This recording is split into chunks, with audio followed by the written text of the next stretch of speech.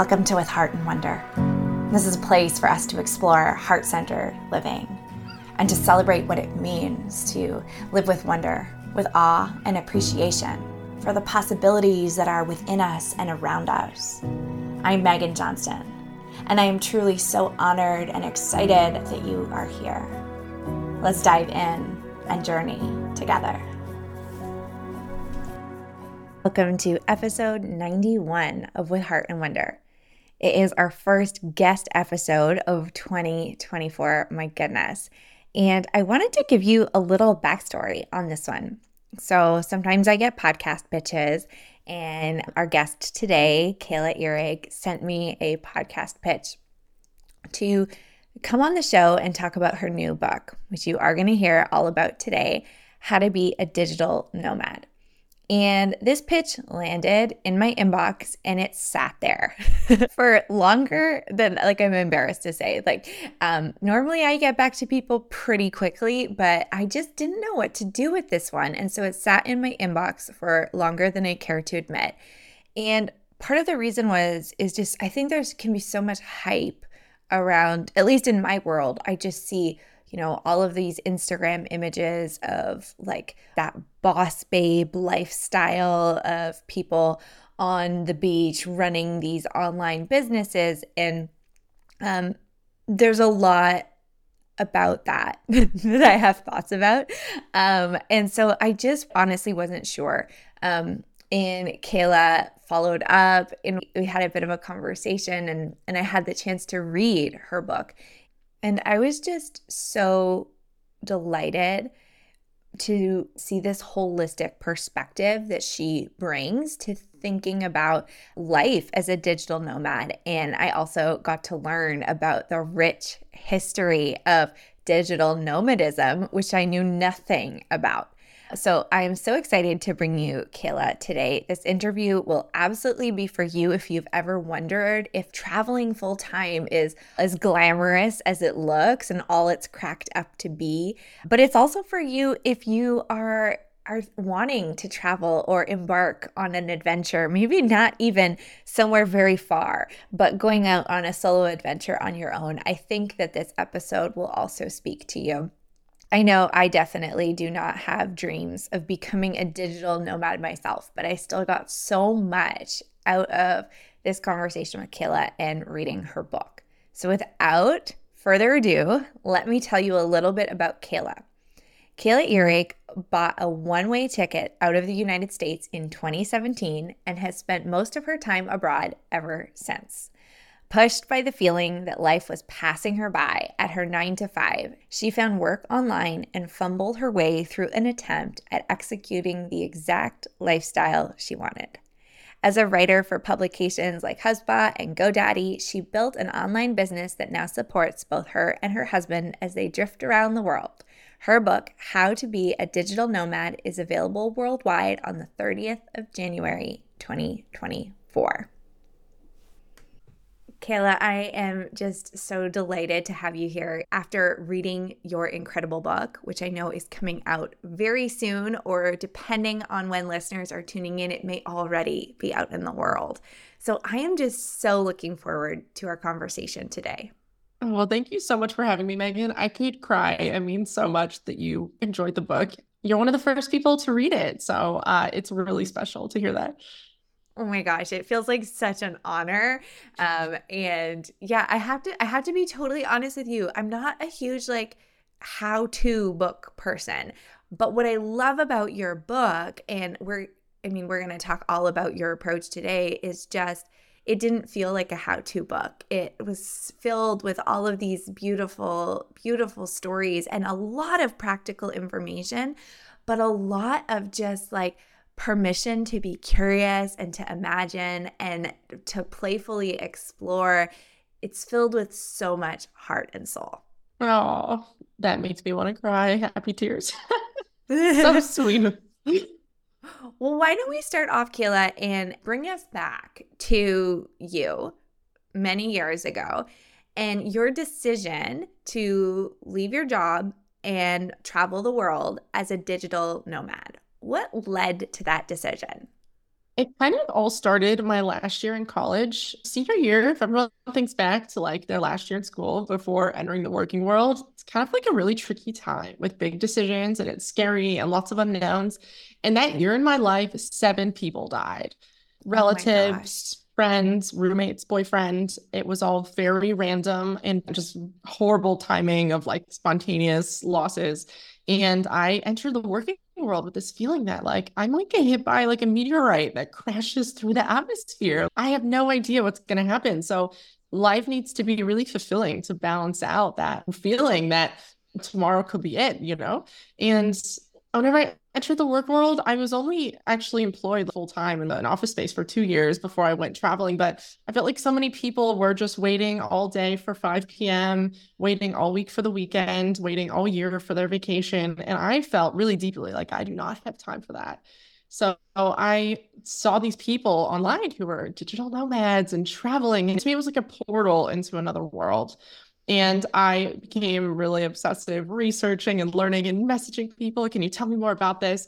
And I set off in 2017 and I was so scared. I can't even tell you how scared I was. Like, you do not have to be brave to try traveling.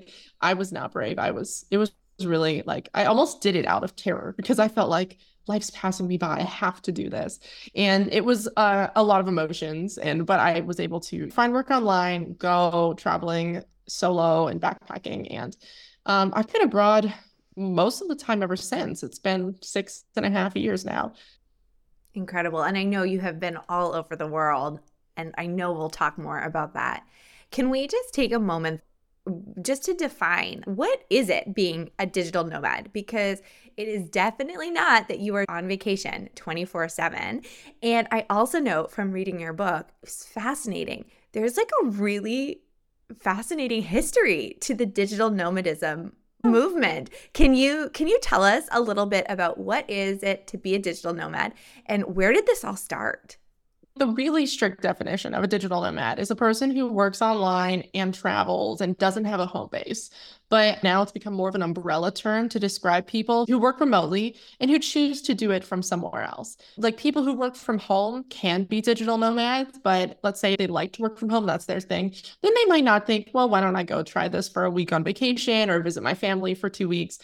So it's really about having that freedom and deciding to use it. You don't have to use it all the time. I travel full time. I don't have a home base or like stuff. I have 2 backpacks that I wear and maybe 2 boxes in storage. So I have very like few belongings, but you don't have to be extreme to be a part of it. That's how I see it. And it goes all the way back to the 80s. A lot of people think that this is really new. And the technology that we're using, yeah, it's technically pretty new. Like, Wi-Fi is actually not that old. Like, most of us are older than Wi-Fi and Google. But as soon as computers were portable, people were doing this. So that started in 1983 with a man named Stephen K. Roberts. And I interviewed him in the book, and he was such a joy to talk to. And a quote that he said, he's also a writer, something I like to share with everyone. He said, "You can't just dabble in passion. It's all or nothing." And he set off on his bike and with a laptop, no internet back then. He like used a payphone and something called an acoustic coupler that put suction cups on both ends of the receiver and kind of like Morse coded his text to a fax machine. So technology is very different, but the people, I feel like the heart of it has always been the same. Yeah.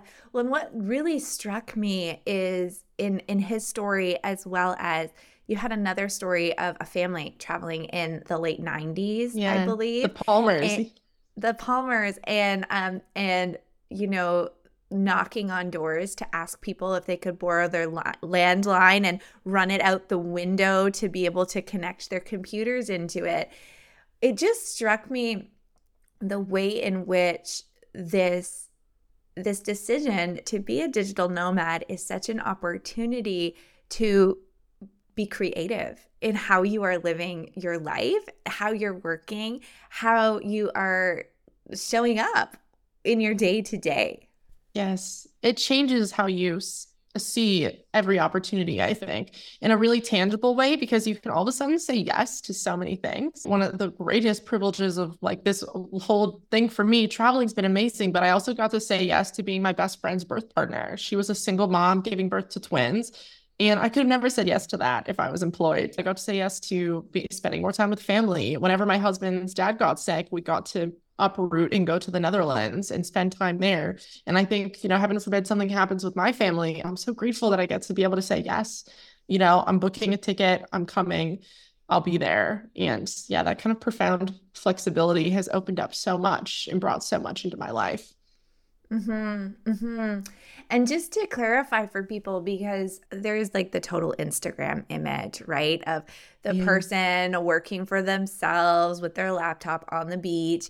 And I know that one of the things that you write about is just that this can look so different. Like Yeah. there's infinite possibilities, and that one decision is working for yourself, but there are people who are digital nomads but do in fact maintain their jobs at companies and corporations.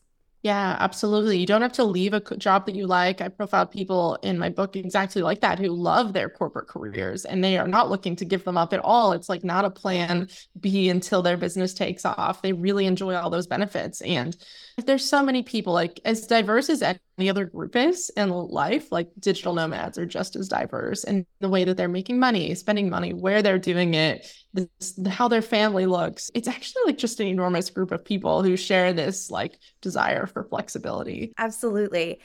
I would love to chat with you about the way in which travel can be this chance. So, we've talked a little bit about creativity, but also to find our courage, our strength, to kind of surprise ourselves. Mhm. Oh yeah, travel really does that to you, where you all of a sudden are put in these situations and you don't know what to do. Like on a very basic level, like imagine going to the grocery store and everything's in a different language, and you're like, but what is it? It's like, is it butter? Is this lard? Do people here eat that?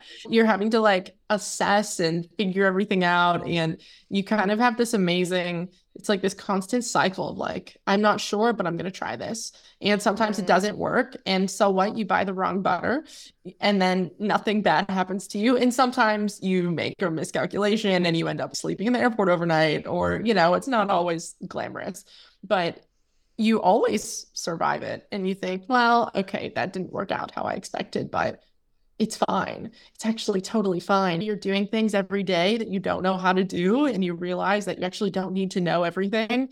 You have this incredible confidence. And I really enjoyed hearing Mhm. that in reviewing people for my book about how so many people were like, oh, well, I figured this out. And I actually always wanted to get into real estate. And then that confidence like bled right into the next dream. And that was a real theme. This was one thing that they tackled, and then it was a domino effect for all the other things after.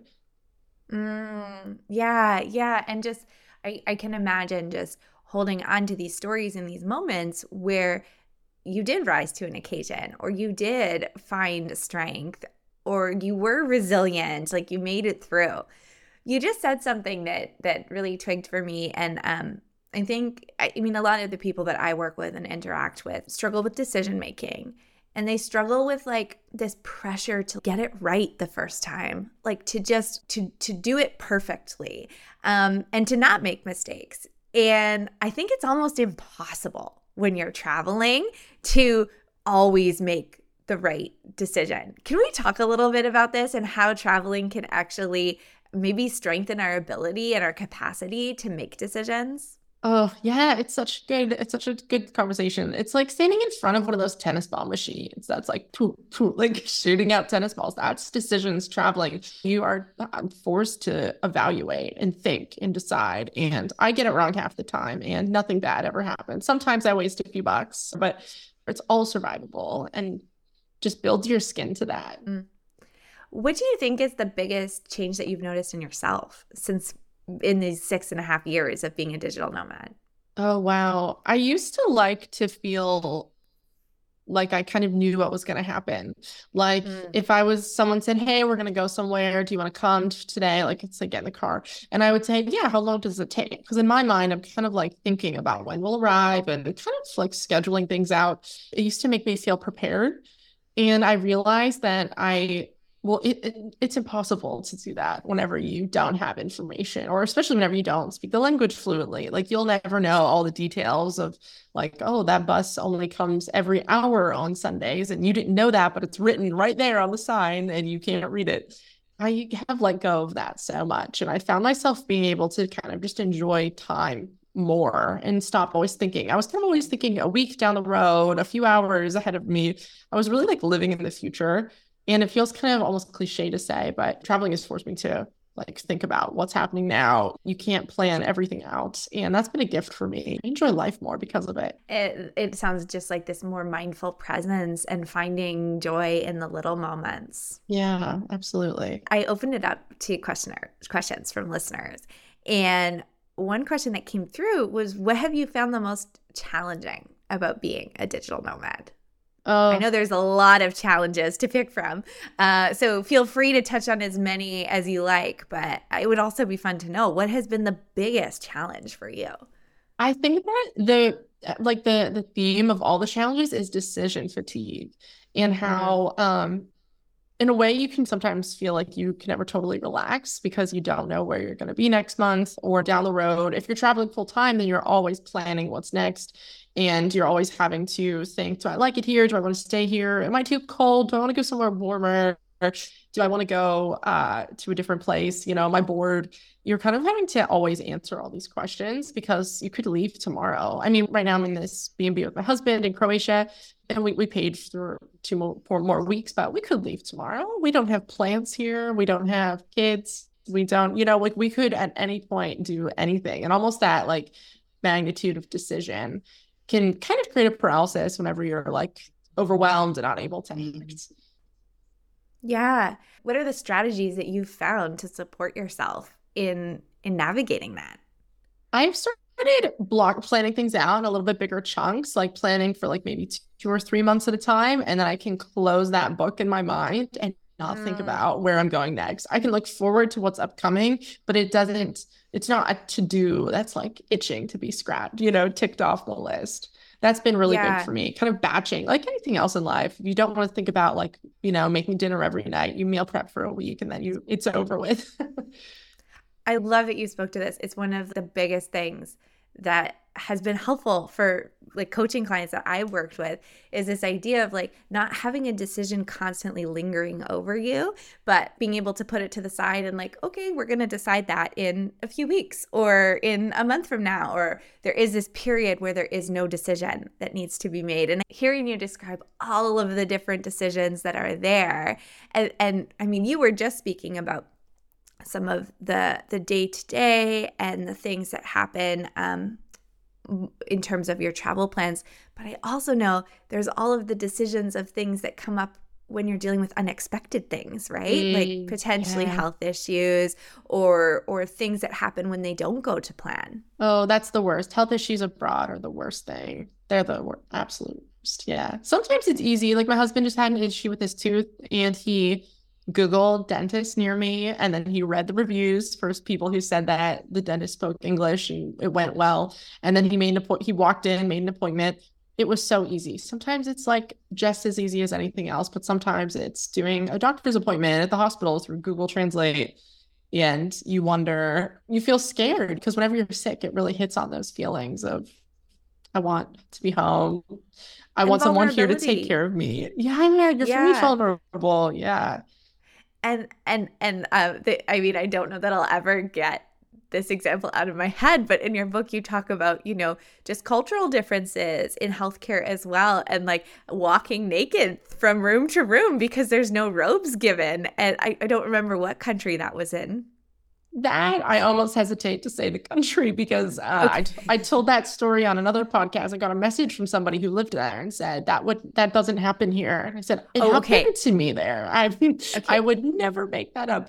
But true, it's actually not that uncommon. I've heard this from people in quite a few countries that, oh yeah, they don't do robes. So you just go, from one place to the next without bottom naked. It's like no bottoms. They're like, just go to the next room. Oh, it's scary. It's so funny how all those things matter so much to you, and you don't know how much they matter. But even like how the doctors look, how that matters so much to make you feel safe. Like I went to the doctor in the Netherlands for the first time, and they were wearing like jeans and a Levi's t-shirt, and I was like, and Mm, where's your white coat? Where's your name tag? Where's you introducing yourself as Dr. So-and-so? It was very casual, and they didn't ask questions except what's wrong today. I'm used to like the American, like blood pressure, family history, they like profile you. It's extensive. And it just makes you feel unsure, maybe unsafe, and it's all in your head potentially, but it's exhausting. It's not fun. Those aren't the fun moments of being abroad. mhm. But they do sound like they're just such incredible moments to just challenge our assumptions and to be curious and to see these other ways of living, which is one of the gifts of traveling. Yeah, it really does make you realize that there's no right way. And even in medicine, because I used to think medicine is science, and medicine is like half science and half culture. And it's amazing. It's so interesting to see all the different ways of doing things and um, how people react. I don't know. It's just so interesting. I feel like you realize that there's no base for anything. Like nothing's normal. And that also means that you're the one who's not being normal a lot of times because other people think normal is something else, but you don't. And you're kind of always out of place, but in a way that makes you constantly learn and reflect and evaluate. I know one of the things that I really appreciate about you, and it's coming through in this conversation, but just is you are very real and honest about there is no like just like glossy like Instagram filter that we are like putting over what it is to be a digital nomad. I'm sure you've met a lot of people who thought it was one thing, dived right in without sort of preparing for the realities of what it is to travel abroad. And I'm curious, what would you say if there's anyone listening who's maybe, seen those images of the laptops on the beach and said, ooh, that's what I want next? What are the things that you would recommend someone think about before diving in, before quitting their job or selling their house and diving into digital nomadism? You need to be picturing yourself working as much as you're picturing yourself doing all those other things. Like if you think I want to be a digital nomad and you examine the daydream and you think about beach, hikes, museums, margaritas, whatever it is, and you're not picturing working from a cafe or co-working space or Airbnb and meetings, and you're not picturing the lifestyle, you're picturing a vacation, and it's not your fault because you don't see a lot of the other stuff online.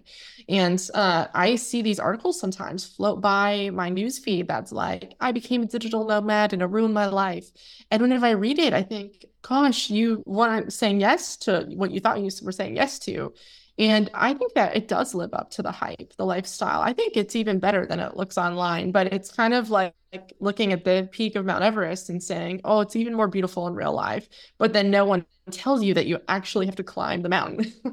And that to me is what the book is about. And it's about, hey, you've got all this other stuff too. And it's just as beautiful and just as saturated and wonderful and exciting, but it's all of life happening. Like if you go abroad for 5 years, you will experience everything that you would have experienced at home, like health issues, loss, your credit card expired and you forgot and you got locked out of your account. Like all of life's boring, mundane, you want like things that are going to happen to you.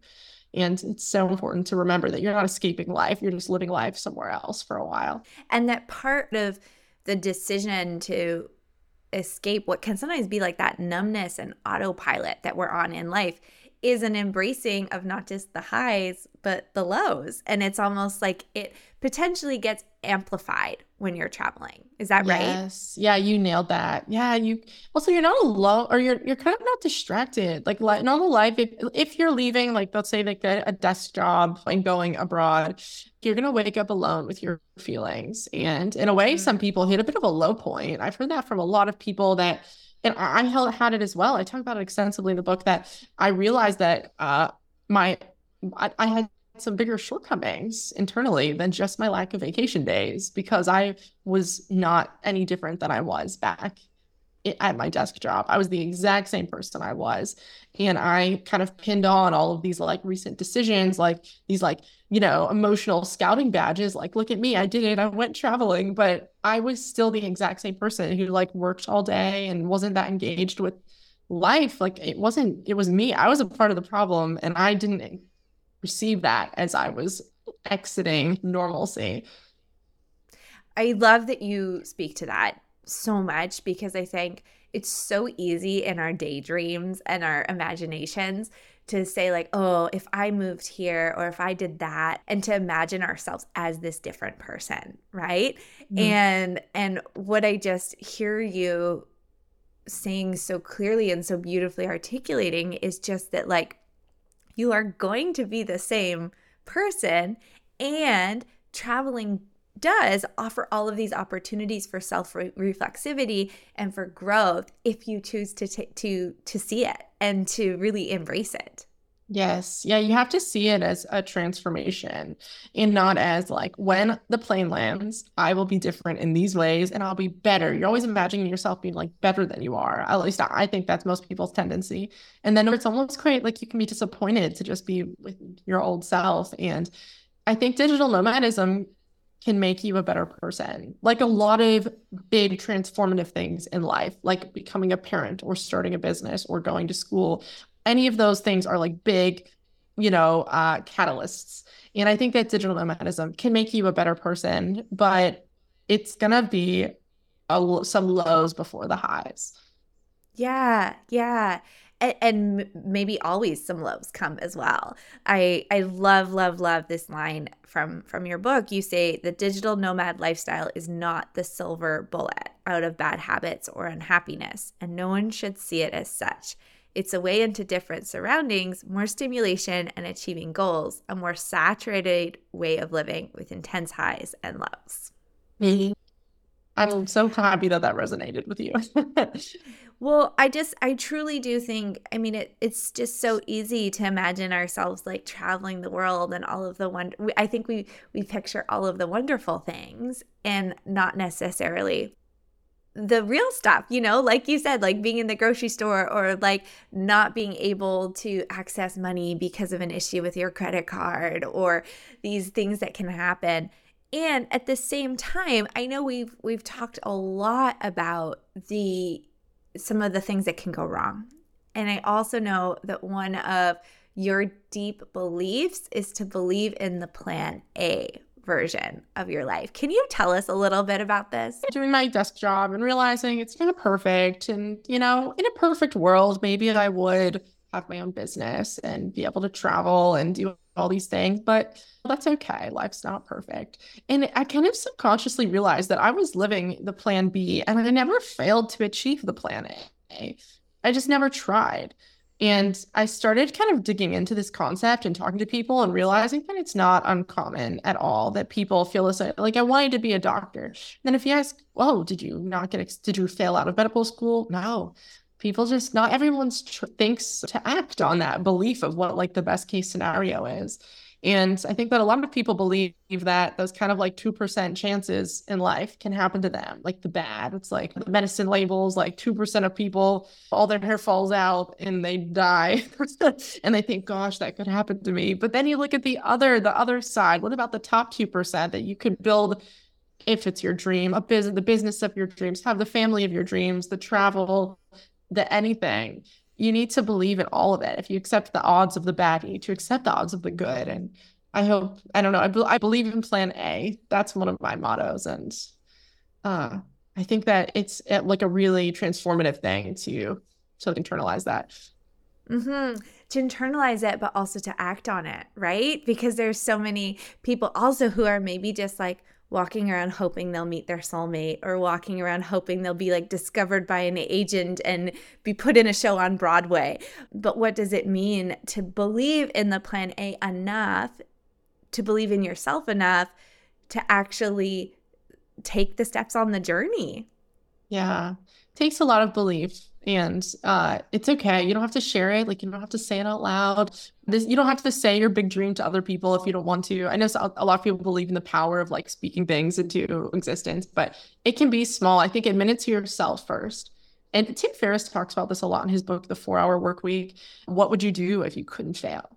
Like if Mm-hmm. it was impossible for you to fail, what would you do with your life? And that is like to at least admit that to yourself, whatever it is, that is like a spark that could really light a fire and change your life.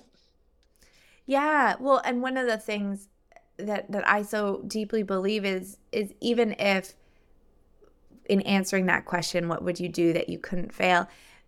Maybe it's not that you do exactly what comes to mind, but maybe it gives a little clue or an insight into some changes that you can make right now that aren't as big, but would bring the joy that you associate. Like if you wish that you had become a ballerina, like maybe you're able to start dancing again.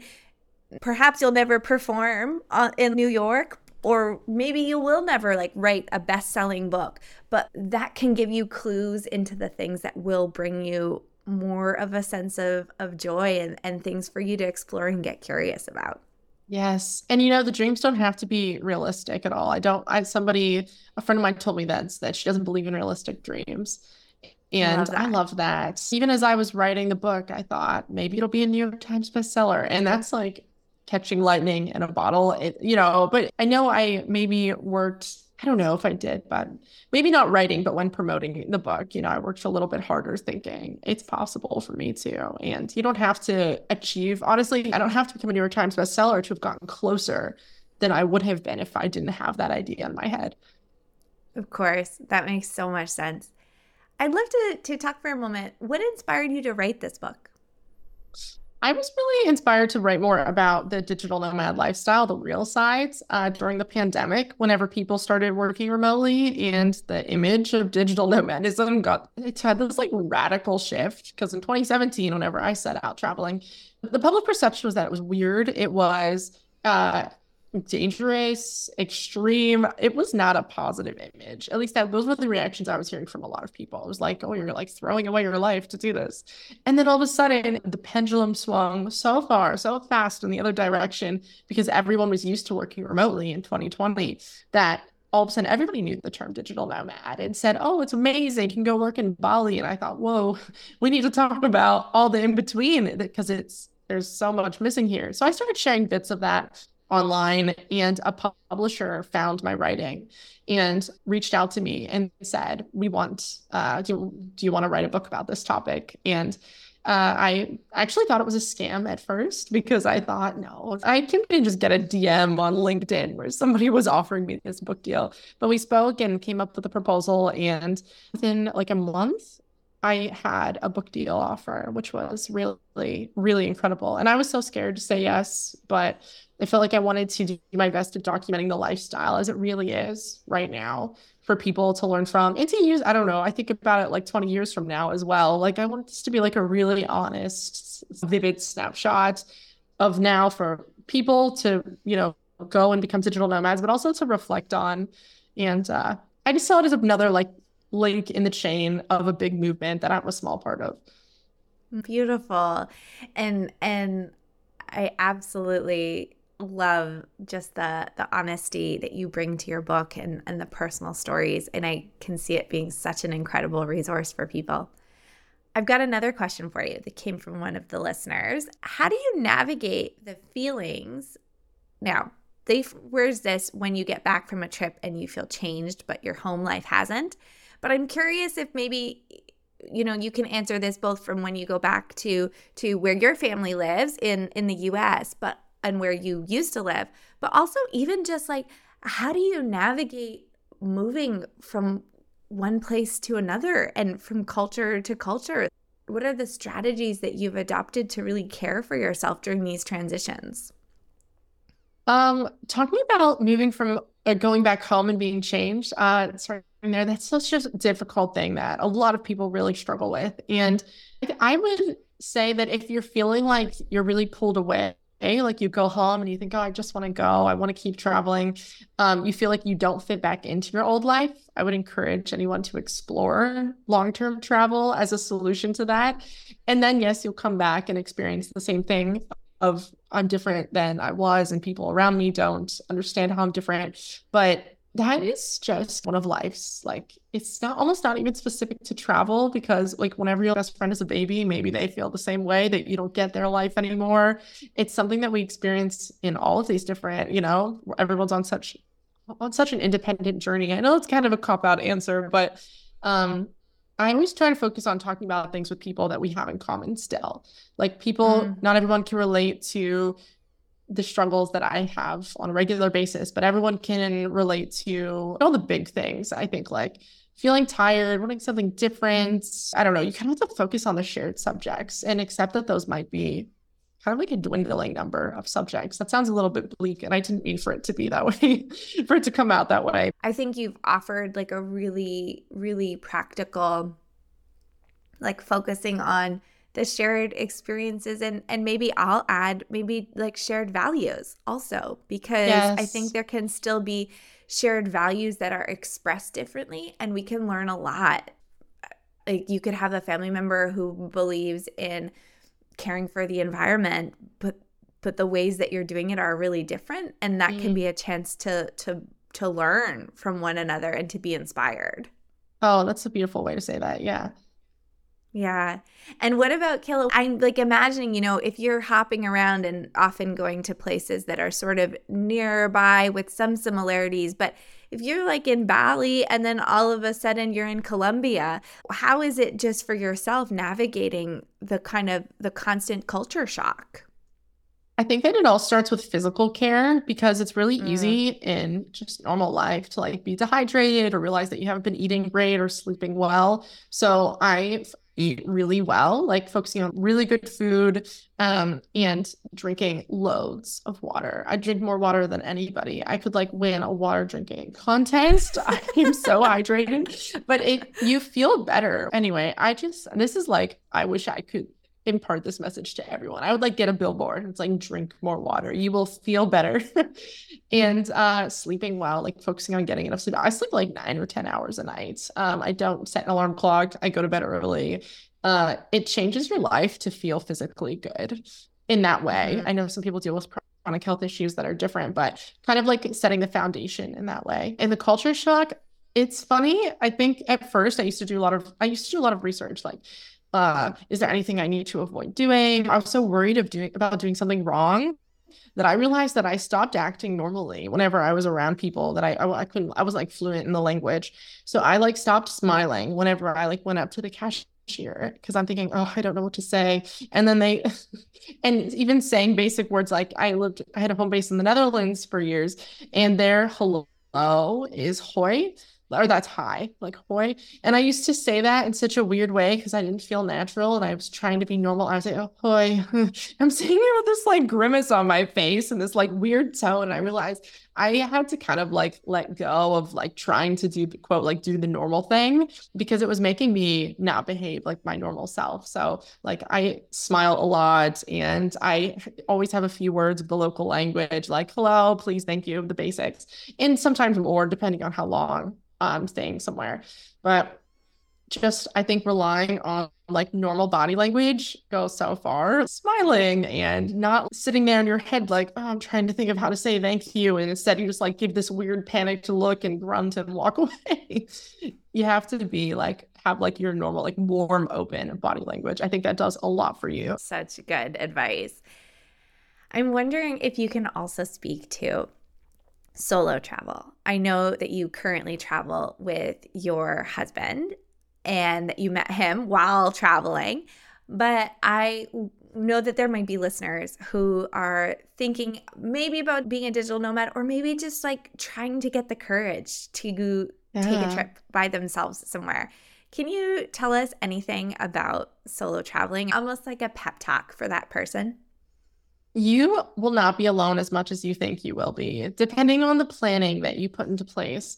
So if you were to go rent an Airbnb like around the world by yourself, you would be alone in that Airbnb or that hotel. But there are all these other ways to structure a trip that you're not alone at all. And you're around a lot of other people who are looking to mingle and become friends. So you can stay in a hostel where there's tons of other people. Maybe that's not for everyone listening. I know hostels are rooms with bunk beds if anyone has never stayed in one. It's kind of summer camp vibes. So maybe that's not for everybody, but you can also stay at co-living areas where you have like your own bedroom and bathroom, but you share common areas and everyone's working online. So you instantly have people there and everyone goes there to meet each other. And if you are looking for cheap travel as well, you can actually get a lot for free when you're traveling through work exchange.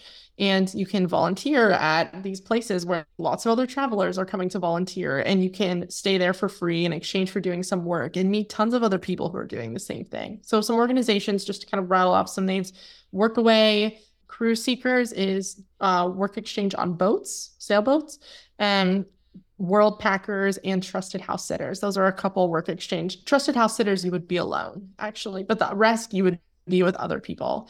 And then there's also paid group trips as well for solo travelers. But that's kind of just a few quick options. And it actually takes effort to be alone if you put yourself in these group environments. As we weave our way to the end of this conversation, I'm curious if there's anything else on your heart that you feel like sharing today. I hope that if anyone feels like they've been wishing for something that they thought was maybe too indulgent or too extravagant, some people see travel that way as both indulgent and extravagant. If you're listening, maybe it's travel, maybe it's something similar, and you feel like, life's not bad enough for you to make a big change and do this. Like, life needs to be pretty bad. You need to have like a near-death experience to justify radical change. I would just say that like this is your sign to do it, because you don't need to wait. Things don't need to be terrible to want more. Things can be good and make it, you can still want to push it farther. As I was writing the book, had this thought, it's okay to just say life feels like a whistle and you want it to feel like a symphony. You don't need things to be bad or horrible or someone to tell you, hey, go for it. This is right for you. I love that idea of a symphony. And I'm so grateful for all that you shared today. I'm so grateful for this beautiful book that you are putting out into the world. Where can people learn more about you and about your book? If anyone wants to connect, my website is writingfromnowhere.com, and you can send me a message on there anytime. And my book is available at all normal book retailers: Amazon, Target, Barnes & Noble. And I'm also working on getting it into independent bookstores, but that normally doesn't happen until after the book's been out for a little while. So if you have an independent bookstore, I would encourage you to check there first if you're interested, to try to support them. Amazing. Thank you so much, Kayla, for sharing all of your wisdom, your stories, your reflections. It's such a joy to have you here today. It was so nice talking, Megan. Thanks so much for having me. Thank you so much for listening to today's episode. As always, I would so love to hear from you. How did this episode land? Was there a particular story or gem of wisdom that Kayla dropped that is circling around your mind or your heart? You can reach out to me at Megan L. Johnston on Instagram, or you can also get in touch by email, hello@meganjohnston.com. One more thing before you go. Podcasting is actually such a funny medium because it mostly spreads through word of mouth. So if you enjoyed today's episode or any episode on the podcast, or you're just a longtime listener, it would mean the world to me if you shared about the podcast with one person today. You can also go and leave a rating or review. These things all help so much to keep this podcast thriving and growing. And a big thank you if you've already left a rating, review, or hit that subscribe and follow button. Until next time, keep living with heart and wonder.